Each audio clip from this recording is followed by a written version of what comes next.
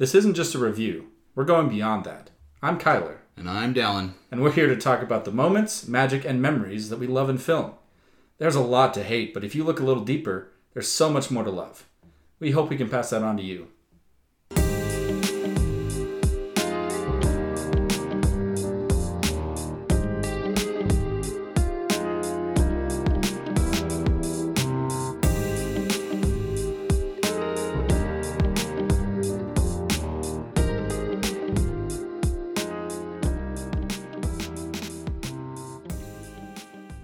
Welcome back.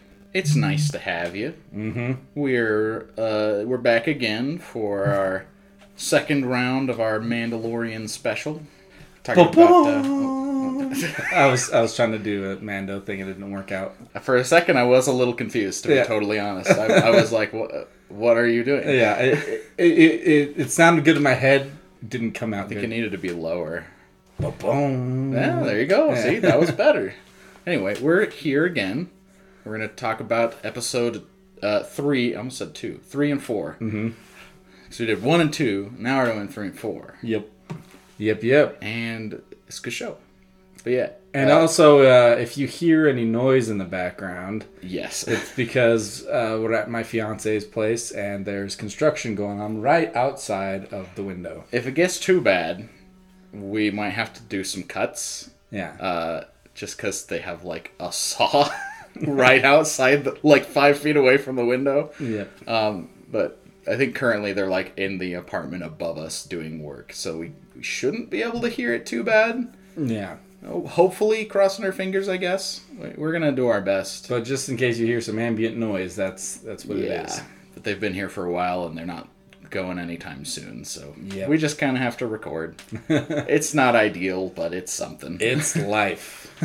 Anyway, we already did our bit of our spiel of like all the actors and everything. Well, I still want to go through each of the episodes because there's different actors. That's true. Yeah, we introduced some new characters. Yeah, so I'm just gonna go through each episode like I normally do. Like, Pedro's gonna be in all of them, but So yeah, we're doing Chapter 3, The Sin. Came out November 22nd, 2019. It's 37 minutes long. Don't know why I said that. We don't normally say that. It stars Pedro Pascal, Werner Herzog, Omid Abtahi, Carl Weathers, and Emily Swallow. It's directed by Deborah Chow. That is true. The directors changed most of the episodes, so yep. That is something we'll probably mention every time. Yep, and this one is the battered Mandalorian returns to his client for his reward. They're very short, to the point. Very brief descriptions of the episodes. And then Chapter 4 is The Sanctuary, or just Sanctuary, and it came out on November 29th, 2019. And it stars Pedro Pascal, Gina Carano, Julia Jones, and Isla Ferris. I think that's how you say it, the Isla.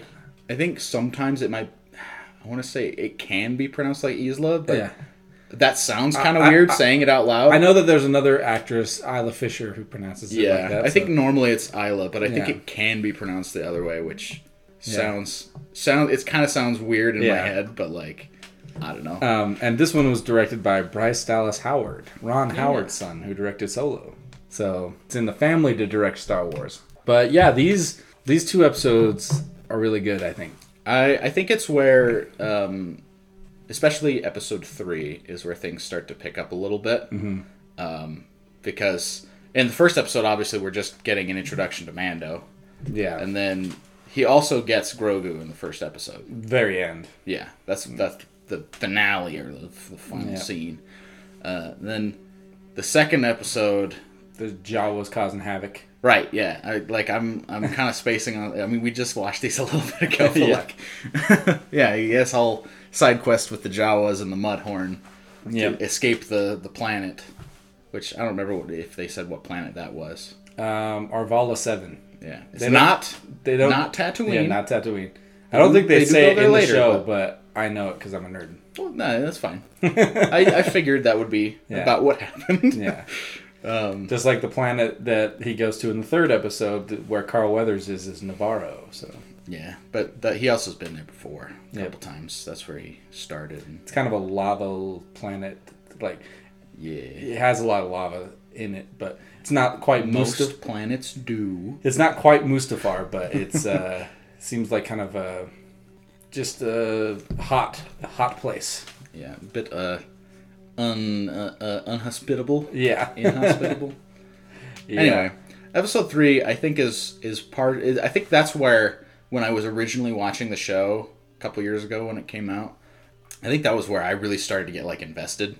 Oh yeah, because when we first got introduced to Baby Yoda, Grogu, I was like, oh, that's not what I expected. And then he had the episode 2 where Grogu ended up helping him out with the Force, which actually, for some reason, I remember it taking longer to get to that point. But it's like, oh no, that's the second episode, and it's like another 30-minute episode. Mm-hmm. So if by all like intents and purposes, that's a pretty brief time period, especially if you're watching the whole show. Like, it's just sort of the next episode. Yeah.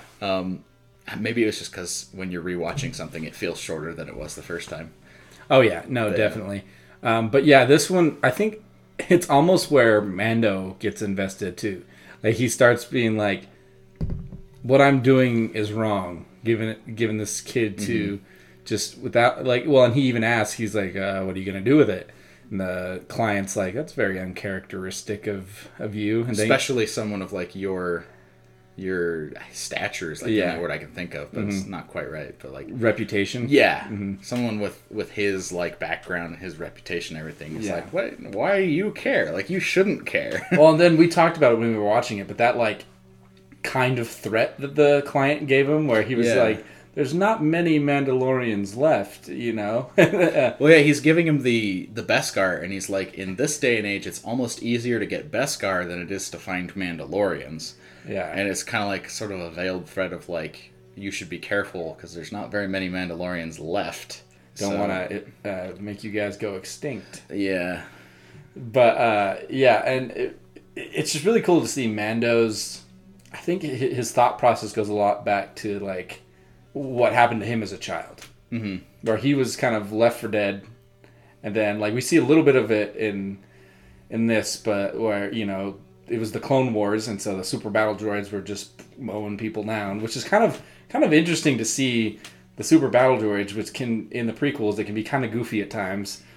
Seeing them as these scary like terror machines. I mean, if you think about it, they are pretty scary. Yeah, because they're like 8 feet tall or something like that, and they're just like, because the normal battle droids are very flimsy looking. They're very gangly. Yeah, like they Roger, and yeah, exactly. They have like the dopey voices, so they kind of, in some ways, kind of be like sort of a comic relief, I guess, especially in the Clone Wars show. Yeah, they're sort of like pointless obstacles, like fodder for the Jedi to go through. But then the super battle droids are like way bigger, and they're like chunky fat boys. Have the guns on their wrists. They're really cool. Yeah, they are cool.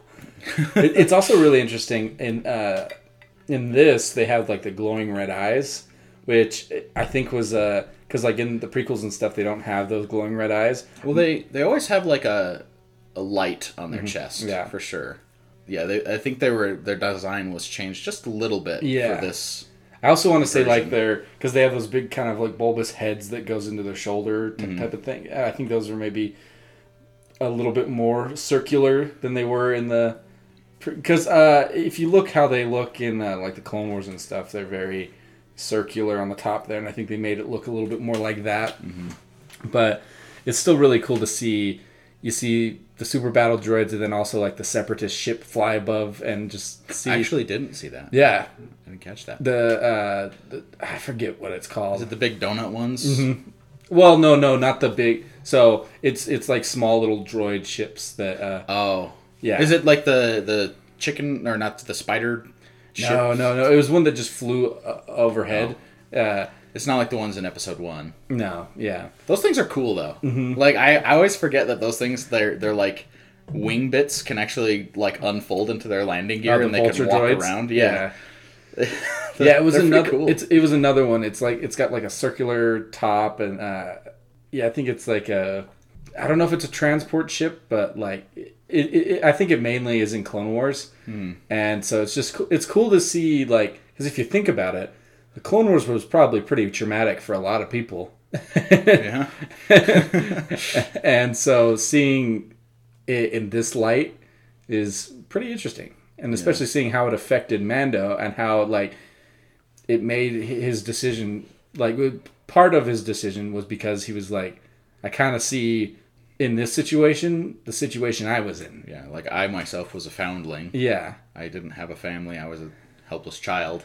Yeah. This is a helpless child with no family. And I left him there to be... This is me, like, in some ways. Mm-hmm. No, and I think that's what he sees a lot. Like, we'll definitely get to it later in the season, and if we do season 2 and stuff. But, like, I definitely think Mando sees himself a lot in Grogu, because I don't think Mando had a place up until the Mandalorians took him in. And kind of same with Grogu, because we learned more things about Grogu, that he was, like, at the temple and things in Order 66, and we don't know who saved him or whatever, but... Or how he ended up out here. Yeah, but, like, he doesn't seem to have a place until he meets Mando.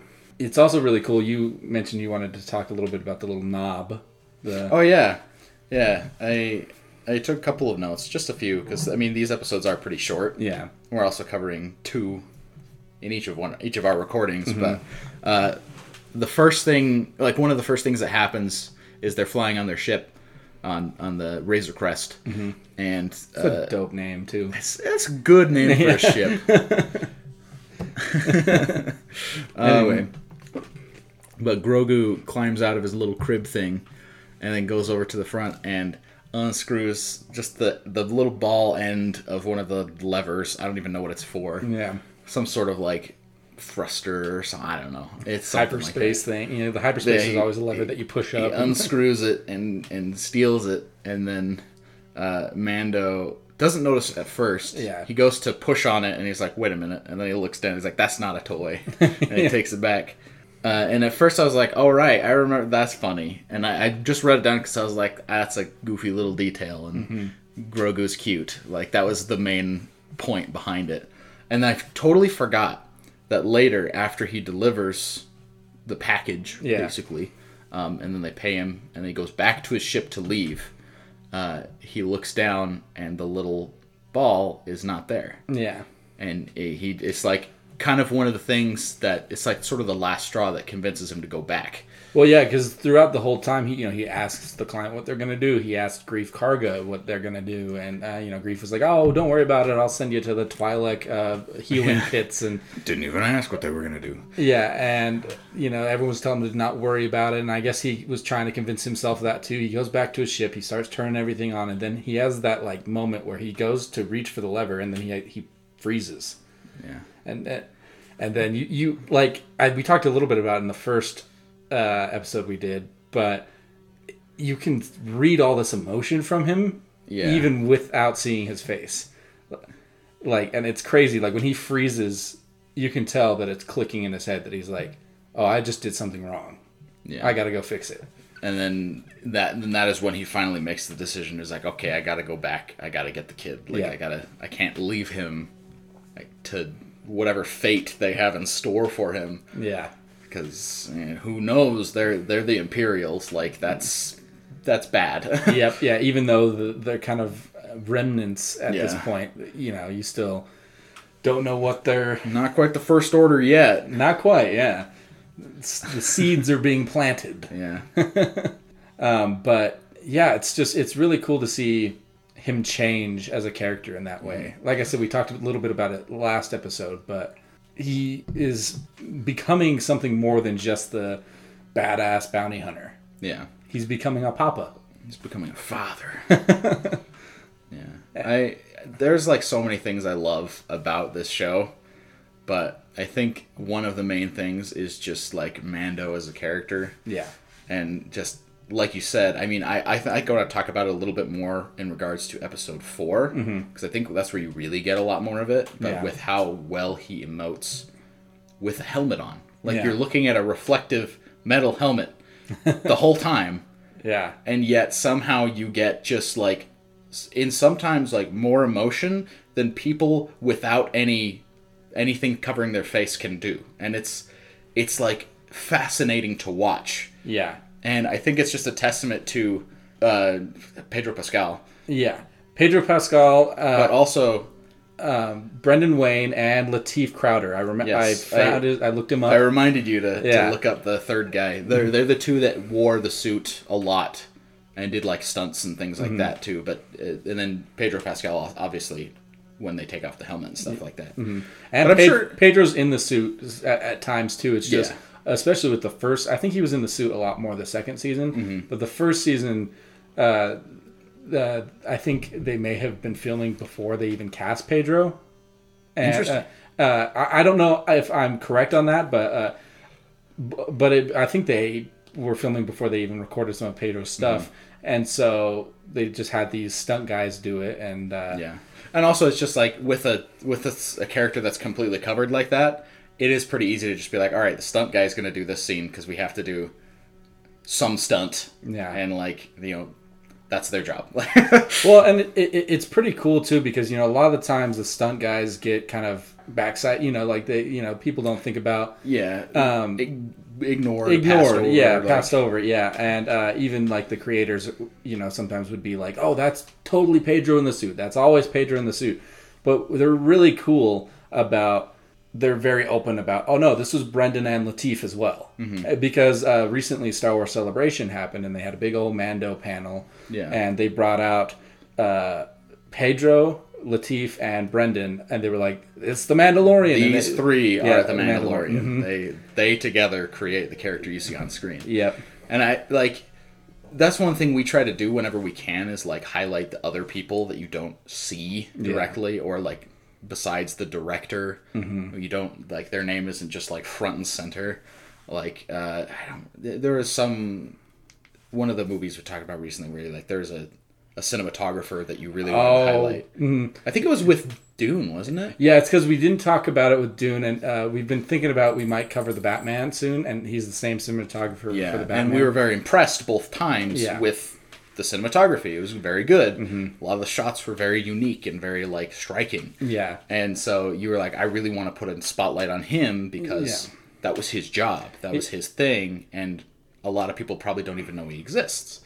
Yeah, because, rightfully so, a lot of people put the spotlight on the directors. Because the director is the head honcho, the one who makes most of the decisions. Even when it comes to like cinematography and things, the cinematographers will do their thing and be like, oh, director, is this cool? And how does this look? Yeah. And they still sign off on it.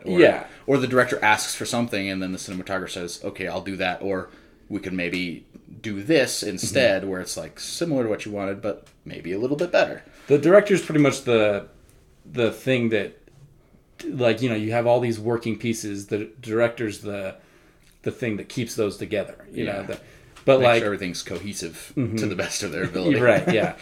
But like, really, like I said, that is one thing that I want to do more is honor these people who put a lot of work into it because like Brendan Wayne and Lateef Crowder, like they're without them, those mannerisms and things that we like about Mando, the things, the emotions that we get from them probably wouldn't be the same. Yeah. Well, and like the main reason why I wanted to bring that up specifically here is because like when he's in the suit, you have no idea which of those three people he is. Like who's being Mando right now, we don't really know. And so I just kind of have to attribute this being able to emote without a face, without any of those things that we as humans recognize as emotions, like being able to do that. Like, all three of these people have to be recognized for that because it's so good. Oh, yeah. Well, and also, it's really good because at no point, like, I know that there are three different people portraying Mando, but at no point do I feel like it's three different people. Yeah. Like, they all have, like, the same mannerisms and, the work that they probably have to do to make sure that they're like, okay, we're doing similar things. We're doing similar head movements or whatever, to make sure it's the same character. That's just I applaud these three guys. That's pretty crazy. Yeah. And like I think one other thing I'd like to we can maybe do it in our next episode, do a bit of more research, but I'd like to look into who made like Baby Yoda, who's puppeting that thing, because it is a physical prop. We talked about that already, but like there's a few scenes where it's like, oh, he's moving around a lot. Like, he's walking around on the ground. Is that CG or is that a puppet? Like, I don't know. Well, and I think that's such a great thing to be like, oh, is that CG or isn't it? if we don't know, I think that's kind of their goal is they're like, that's kind of what we want, you know, to have did a good job. to have you question it, to be like, wait, I can't tell if that's real or if it isn't. Yeah. And, but yeah, it's just the behind the scenes people deserve a lot more credit. And, we want to highlight those more. And like you said, the next episode we should look up who, because I know it was, I think part of ILM helped with it, but I think there was a different section that created Baby Yoda. But anyway, let's get a little bit back into the actual episodes. Mm-hmm. Yeah. Because like there's a lot about the whole production of the show that we want to talk about. But we also want to, you know, get into a little bit more of the meat of each episode. And so like I took a few more notes for episode 3 specifically. Yeah. And I think the first one I want to talk about is when he goes down to the, like sort of the Mandalorian, what do they call it? It's like a... last episode I said coven, and I don't know, like I want to say that they may say that at one point. That sounds right, because like the first word that popped in my head was guild, and I'm like, that's not right, because there's the bounty hunters guild. Yeah. And they're not a guild of Mandalorians, they're just like... Because, I think they might say coven at one point, but coven's what's coming to mind, because, you know, you think of like vampire covens and things, and they're always... Like witches. Yeah, or witch covens. They're hiding. They're hiding, and they're being secret, and that's kind of what... They're doing, yeah. No one knows about all the Mandalorians. They know about some of them, maybe. But. Yeah. Well, and I'm sure if we cover season 2, we'll get into it a little bit more. But you find out this sect, you know, a sect is a pretty good word too. But this sect of Mandalorians is kind of radical. Different. Yeah. And you know, because you see like Bo-Katan and others who take off their helmets and they're like, "Oh, you're those guys." Yeah. Yeah. So. I think whether they say it or not, I think a coven is accurate. That could work. Yeah. I think it fits. Yeah. Regardless, like he goes down there, and in the first episode, you saw some of them, and the main one was the armorer lady, who in some ways is kind of like the leader. I think she is. Yeah. It's never like directly said from my recollection, but she basically is the leader. Like they all. Like when they're fighting, they have a bit of a squabble because one of the other, you know his name, Paz Vizsla. He's played by Jon Favreau. I don't think Jon Favreau's in the suit. It'd be cool if he was, but his voice at least is Jon Favreau. Yeah, he's the bigger one with like the big old minigun, basically. Yeah, he basically accuses Mando of like, quote unquote, sleeping with the enemy. Like he's associating with the Imperials, and he points out that the Beskar that he brings back has the Imperial mark on it. And he's like, they stole it from us. That's why we're here. That's why we're hiding in the sewers. Yeah. And you're out there doing work for them. Yeah, you're doing jobs for them. Like, what are you doing? And then she kind of breaks it up and is like, yeah. Well, I don't remember exactly what she said. Well, she kind of she tells him to stop, and they both have like the knives to each other's throats. And she asks Mando, I want to call him Din because that's his name. We don't learn that till later, but she's like, have you ever taken your helmet off? And no. Have you ever been forcefully have it taken off for you? And he's like, no. And she goes, well, this is the way. And they're all like, this is the way. And that was kind of her way of you said like, shut the F up, you know? Like, yeah. like this is sort of her just diffusing the whole situation, being like, this is how we do things. Like, yeah. She was pretty much like, he hasn't done anything wrong. Yeah. He's just he's earning money, and he's reclaiming this Beskar back. Exactly. You know? Yeah. And then they end up helping later. But for that brief moment, you get to see all the different Mandalorians. And actually, one thing I noticed that is kind of what made me think about this is it's fascinating that the helmets of the sort of quote unquote main Mandalorians are unique. I mean, with Mando or Din himself, it's still like the same like Jango and Boba Fett style, like this. It's standard. It's a little more angular. Yeah. But I think the main standout feature of that one is the like pure Beskar, the like super reflective. It and doesn't shiny. have the targeting thing. You know it kind of looks like an antenna normally, but it technically pops down. It's like a little viewfinder thing. Yeah. But his is the shiny Beskar, and then the big guy has like I don't even know how to describe it, but his helmet just looks different. It's very distinct. It's kind of square. It's a bit more chunky and like blocky. And then also the armor, hers is almost like sort of that Roman or Spartan style where it has like the little nose piece and it's like got more of the eye shapes and it has like little spikes on top. Yeah. I think we even talked about that a little bit in the first recording we did. Yeah. But I just thought it was fascinating because it kind of does a shot where it pans over or like goes through a bunch of the other Mandalorians that are just sort of standing in the hallway. Yeah. And all of them have unique helmets still, but they're all pretty much what you would expect. Yeah. Like they're sort of the standard shape and like with Standard the visor Boba and everything. Fett, you know, yeah, like, exactly. And I just thought, I was like, that's kind of an interesting, unique way, kind of harkening back to our, actually, never mind. I forgot what I was talking about. Anyway, it's just like a little way of differentiating these three main... Well, one thing I thought about is, I don't know if you were going to this point, but kind of like in our dinosaur episode, when we were talking about how the background dinosaurs all kind of look the same except different colors, and the main I think that was part of it. Yeah, and the main dinosaurs, you know, they have more like distinct features and colors and stuff like that. So it's just like a simple way of being like, these are important characters, and these other ones in the background, they'll look similar because you don't need to catch your eye. They're just there. I did notice some of the background ones. Some of their like the visors were thicker and the others were thinner, and but like you said, most of them they look basically Boba Fett-esque. Yeah, pretty standard Mandalorian stuff. Also, I just kind of want to talk about like the forging is so cool. And we saw a very small amount of it in the first episode because he got enough for his pauldron, his shoulder piece. And then with that one, she just kind of like, does it show her like molding it, or is it just sort of like melting down the metal and then... I know we see a couple of her hammer hits because the hammer hits are kind of like when he sees flashbacks and stuff.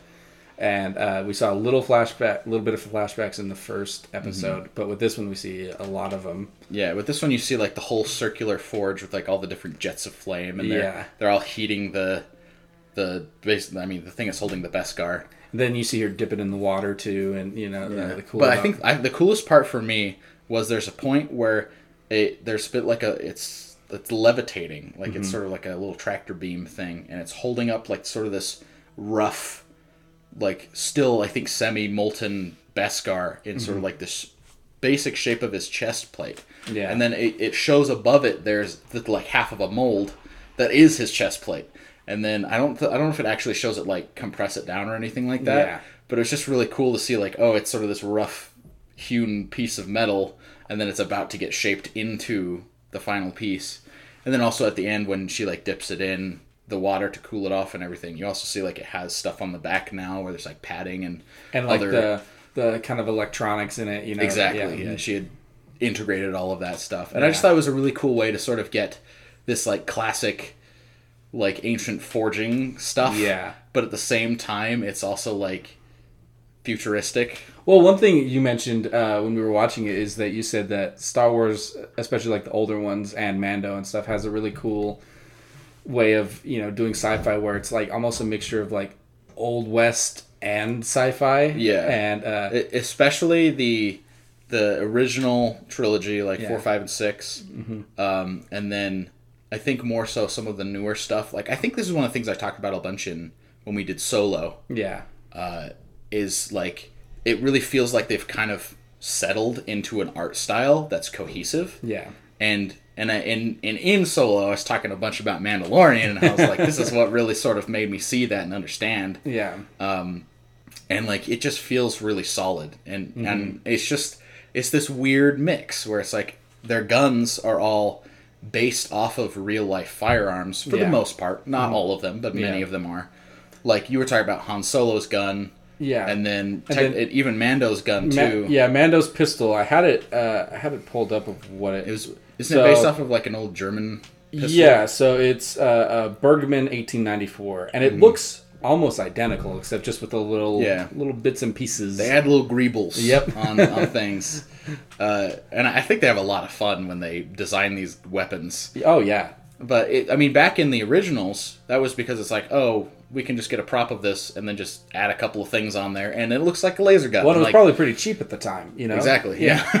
And so then They probably were like, oh, there's some World War II movies we can go get some props for, and like you said, add the Greebles on there and be like, okay, laser gun. Yeah. And then the prequel trilogy, 1, 2, and 3, those ones had a very different art style. Yes. Which isn't worse, necessarily. Like, I don't think it's bad. No. It's just, part of it, I think, was intentionally to show how the world and the galaxy at that point in time was very different. Well, and it's really cool that you mentioned the like art style and stuff of the prequels, because in the prequels they brought on an artist called Doug Chiang, and he kind of was brought on, and George was like, hey, so I know the Star Wars has kind of a unique feel to it, but with the prequels I kind of want it to be like newer, and like kind of like it's still there's hints of what is to come, but like the Empire's not here yet. Everything's shiny, everything's new and beautiful, while in the originals everything's beaten down and used, and so Doug Chiang was like, okay, and he designed the N1 starfighter and things like that. And then it's really cool because it ties into this show, because Doug Chiang is now like the head art director, I think, on all of these shows, and like Mandalorian and everything. And so he, I think, designed the Razor Crest and stuff, and it's cool to see that he went from doing that to this, and how you said that they now have this kind of cohesive... Yeah. I was going to say, like, when the sequel trilogy started coming out... Yeah. Was it 2017? 2015. 2015. Jeez, even further back than I remember. But yeah, like when Episode 7 came out, and then also these other, like, sort of spin-off shows. Yeah. Like Rogue One and Solo. Those are the only two, right? Only two movies. So far. Yeah. Unless you count the Clone Wars movie. What Clone Wars movie? What? Anyway. Moving on. But yeah, with all those, it just like, those all kind of take place in this similar era. I mean, I guess Solo takes place a little bit further forward. Solo takes place a little bit after, like 10 years after Revenge of the Sith, and Rogue One's like right before A New Hope, and But still, like, it's all sort of this after the or during, either during or around the original trilogy era. Yeah, and then afterward. And then even the sequels, they took a lot of inspiration from the original trilogy, like rightfully so, because, at the time they were coming out, there was a lot of hate to the prequels. Unnecessary hate, because as you and me, we both love that. Like, Revenge of the Sith is one of my favorite Star Wars movies. Attack of the Clones is one of yours. Yeah. And so... And it's nice because now they're having a lot more prequel love, and we have Obi-Wan on, and Hayden Christensen and Ewan McGregor are both back. Yeah, I've been watching a lot of interviews of that, and it's pretty magical to see like their interactions. Yeah, but anyway, like seeing with what they kind of had to do when they were making Episode 7, they're like, all right, we're gonna bring Star Wars back, we're gonna make it something new, like we're gonna make it fresh, but like they had to kind of take these different diverging art styles, and like also they had to take what existed from the original trilogy and be like, we got to make this modernized, we got to make it look good nowadays. And like, it's not that it looked bad back then, it's just compared to movies nowadays, like you can tell that they're really old, you can tell that it's like miniatures or stop motion or other things like that. Like, they had to do those things back in the day, and it was pretty revolutionary back in the day, but that was what, like 40 years ago? More. A New Hope was 45 years ago this year. Jeez. So yeah, it's like they had to be like, okay, we got to bring this up to modern standards.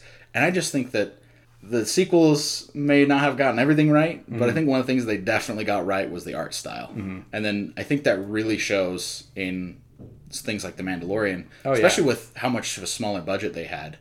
Well, they had to, like, the physical props, and then they had to be pretty picky with when they're using CGI and things like that, because they don't have a huge studio to do like 50 different CGI shots. They only have a couple for a few episodes here and there. Well, and it's cool too when you see them do things that are akin to the original trilogy. Well, and even bring back, like in the 4th episode here, they brought back the ATST.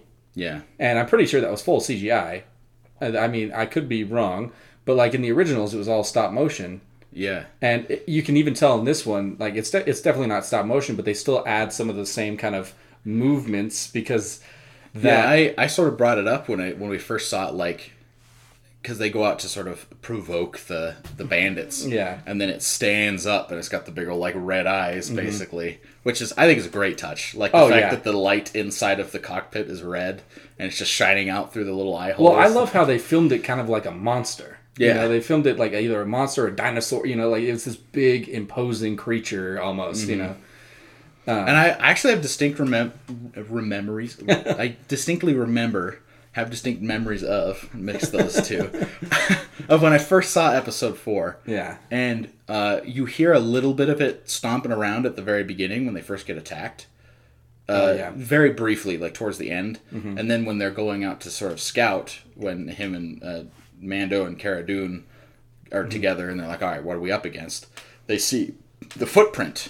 Yeah. And I think even then I still wasn't quite sure what it was. I was like, okay, they got some sort of like walker or well, she says ATST. So maybe she does. Okay, so then I would have known that. Then. Yeah, but like still the reveal of it standing up with the big old red eyes, I was like, oh, that's so good. Yeah, it's because so scary. Like even when she says ATST, you're like, oh, the chicken walkers that the Ewoks took out. But like they end up making that thing that the Ewoks took out with the big logs. They make this thing in this episode terrifying. Like yeah, it's pretty scary. Yeah.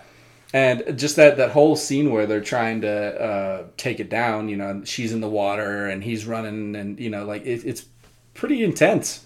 Yeah. And like it puts into perspective, like these things would be almost unstoppable with like what they had, the resources they had. Yeah. They had to make an elaborate trap. I mean, I guess it wasn't that elaborate, but they had to get it to fall down so that they could get some sort of explosive device into the cockpit. Yep. And like the other thing is the Razor Crest is just a transport ship. It's not a combat ready vehicle at all. I mean, I think it has some guns, but well, and you see throughout this series when he's like flying the Razor Crest and he has to like fly away from, he has to do things where he's like, okay, I have to figure out how I'm going to get away from these people because I'm in a big old freighter. Yeah, it's not designed for combat. It's probably not very maneuverable or fat. Like, yeah, like he in the second season, spoilers, he's being chased by 2 X-Wings and he has to be like, okay, what am I going to do to get away from these guys? Yeah. And so like maybe he could have fought it with the Razor Crest, but I think like in that scenario, it's probably like, oh, well, my guns might do as much damage to it as it might do to me. In fact, it probably is more combat capable because it's designed for fighting. Like it's an attack walker. It's the whole point. Yeah, not quite an AT-AT, but it's still scary. And so like it has the big main cannons. It has like some guns on the sides too. So it probably has some form of anti-air capabilities. Like I don't think I've ever seen any specifically, but like if you look at just how it was destroyed, like with one shot it was destroying those huts that you know, so just blowing them up, you know, so it could probably do some damage to the Razor Crest. Yeah So I think their goal is like, okay, we got to be able to take it. Well, that's another thing too, is the Razor Crest was parked like, you know, like a day away. Yeah, like a day away. Yeah, they might not have had time to actually reach it. Yeah. And I'm sure he could have thought about, well, and that's another thing too I'm thinking about, that they probably went through this where he's like, oh yeah, I could come fly it and bring it over, but that could alert them. Yeah, not only that, but I think the main reason why he wouldn't have thought to use it, like, I don't even know why I brought this up, but like, we didn't discuss this before, but like, I think the main reason why he probably wouldn't have used it is because that's his only way off the planet. Yeah, that's true. Like, he can't sacrifice the Razor Crest in this battle, like risk it getting damaged and then getting stranded here forever. Like it was lucky that he was able to have Quill help him in the episode 2 to like rebuild the Razor Crest. And like, but he doesn't really have those resources. He doesn't know anyone here that can help him fix it. So. Yeah, he's at a farming village, you know, and like in the middle of nowhere. And I just remembered how many times the Razor Crest gets like beat up. Oh yeah, in this show.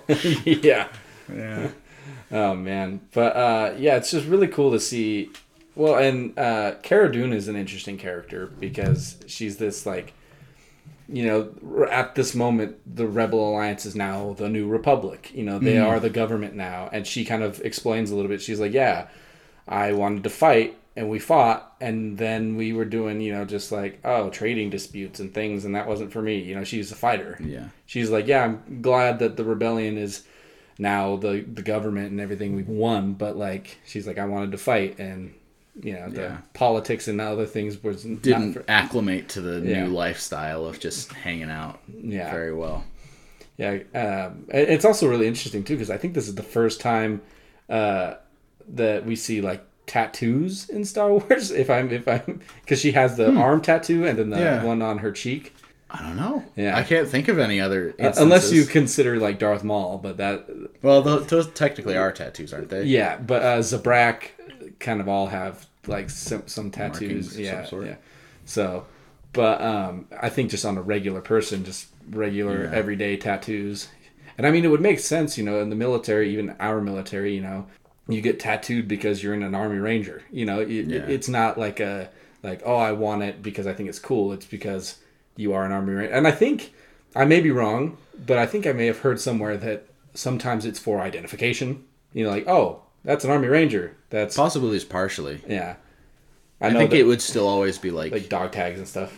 Well, yeah, they have the dog tags. I think getting tattoos is more of like a cultural thing. Yeah. I don't think it's a requirement, but I don't know. That's an interesting point. An interesting thing to think about. Yeah, but like I said, I don't know if it's any truth to it at all, but like I could have sworn I heard something about that. But like I even knew like some people in the church when I grew up who were military who got the tattoos because they were like, oh, it's just what we did, It was like, yeah. Like I said, it's not anything that was like a fashion choice or something that I wanted, but it's just we're all Army, we're all the rebellion, Exactly, like it's a culture thing. It's like we're in a group, we're all buddies, like we all we get up together to help us all like be closer, I guess. I don't know if Mando says it in this episode to her, but in later episodes with her, they say that they like Grief when he meets her, he's like, "Oh, you're a rebel dropper," and he can tell because of that arm tattoo she has. Mm-hmm. Exactly. Yeah, it's also a form of identification. Mm-hmm. I really like her. I like Cara Dune. She's a good character. Well, we were talking about that first fight that they had, and she's like punching his helmet. And I was like, geez, that would hurt really bad. And then like immediately after, I was like, man, punches against full Beskar armor wouldn't be that effective. And then she just like flips him over or something and like slams him into a wall. And I was just like, oh, never mind. Oh my gosh. Like, well, that one where she gets him to the ground and he kind of on his neck kind of flips up in the air because of her punch. Yeah. So it's that must have been fun to do the stunt work for. Oh, yeah. Because, like, I mean, at least in Mando's case, he's wearing full body armor, so they can, like, pad the heck out of him. He can have it everywhere. Mm-hmm. I've seen a lot of mainly female stunt workers who talk about how, like, I'm wearing a t-shirt. Right, yeah. And I have to, like, roll out of a moving car. So it's like, my arms are completely like open to the elements, and I am gonna get hurt. Well, Gina Carano, the actress, she has like a history in action movies, and then like I think she also has done some like boxing or some sport or something. But she has like a history in like that kind of stuff. Like I mean, this might be entirely wrong, but like I wouldn't be surprised if she was like some sort of like wrestler, MMA, like in that sort of realm, of some sort. Like she's pretty large, she's pretty muscular, so like I wouldn't want to cross her. I mean, Mando's fully armored, but she still has a lot on her person.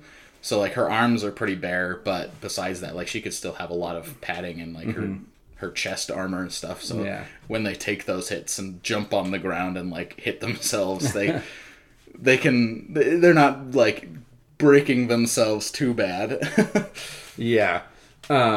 But it's just really cool to see him kind of find an equal and to just kind of what's the word, like he finds a lot of on this planet, he finds a lot of communion, like a lot of people he gets, like he almost wants to stay here, it seems, and even Kara's like, you could pack away that armor, stay with your son here, raise him, and be with that this other cool lady who's here.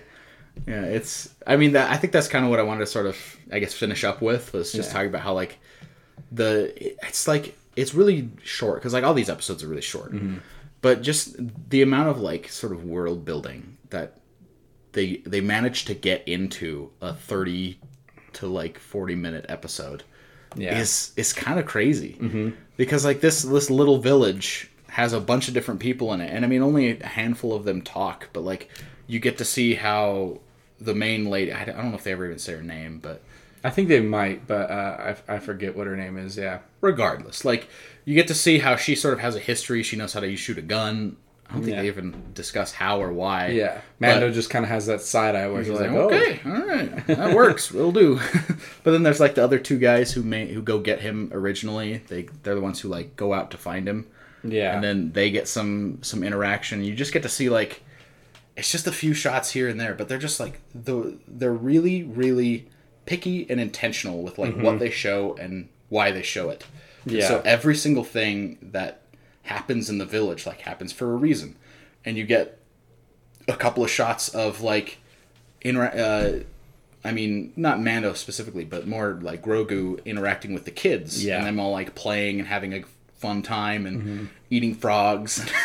Well, and he's like, you know what, I'm gonna leave Grogu here, and then you get, he's like, Grogu's happy. Grogu may be sad that he leaves, but Grogu will be safe, and then you get that harsh realization that Grogu will always be hunted until Mando figures this out. Yeah, they're gonna be able to find him. There's a bounty hunter that ends up showing up, and then Kara is actually the one who takes him out. But it's just like it's that, like I said, that harsh realization where Mando was like, "Damn it, I was this close. I was this close to getting him safe." And it wasn't that he wanted to like abandon the kid. Yeah, he just wants him to be able to live a life. Yeah. And he didn't think, and I think, throughout the series, Mando kind of finds himself and like finds that him being with Grogu is kind of a good thing. But like even here, he's kind of like, oh man, I'm this bounty hunter. I'm this tough, I'm this guy I'm in a bad place. I don't want this kid in the same bad place that I'm at. He doesn't want to drag him into the lifestyle that he is. Yeah. He's in. Like he's a bounty hunter. He kills people. He has people who probably want to kill him, Yeah, he has a very violent life, and Grogu is a kid. Like he's a essentially at this point like a toddler, 50-year-old toddler. Yeah. Species age differently. Thanks, IG-11. But yeah, he's just like, I don't want to force him to have this lifestyle because it's not one that a child should have. And so when he found an opportunity to potentially not get rid of him, but give him a life where he would be able to be happy and have friends and play and like have people take care of him, even if it was a modest lifestyle living in this village with blue shrimp, like that was something that he wanted to give Grogu. But then, like you said, he unfortunately doesn't get that chance. And it was really like that final shot of the 4th episode where they're riding off on the speeder and you see that last shot of Grogu, and he kind of has that look on his face, the sad, where he doesn't know where he, I think, like I said, Grogu would have been sad if Din left. Yeah. But I think he would have been fine on this planet. And he liked, like the girl hugs him as like, I'm really going to miss you. And well, I mean, it's kind of a brief moment. Like it's almost a blink and you miss it. But like, Cara Dune mentions that they've been here for a few weeks. Yeah. Like they've probably been on this planet for a month or two, like hanging out, and so they've sort of gotten like a bit of a thing going. Like they probably have a that's probably why he stayed so long, is to be like, oh cool, I'm gonna stay, make sure everything's okay, make sure this is a place that he'd want to stay, make sure this is good for him, and then of course right when he's like, this will work, there's that harsh reality and like setting in. Not only that, but like when the main lady in the village is having a moment with Mando, and she almost goes to take his helmet off at the end. I felt bad that he ended up being like, no, I have to go. Like, well, and just the way that he had his hands on hers, and where he almost like we said again, we can't see his face, but he's almost has that regret where he's like, I wish I could take. And he also waits, like he lets her almost start pulling his helmet off before he stops her, because he wants to stay. Like he wants to be able to have a life like this. With a woman who would make him happy, and like, but he feels like he can't. Yeah, it made me sad. Yeah, like when I first watched it, and again today when we just watched it now, like I was just like, man, it feels bad that he doesn't get to have that, at least not yet. Like, maybe someday, but not now. So Yeah, I got everything I want to talk about. Yeah.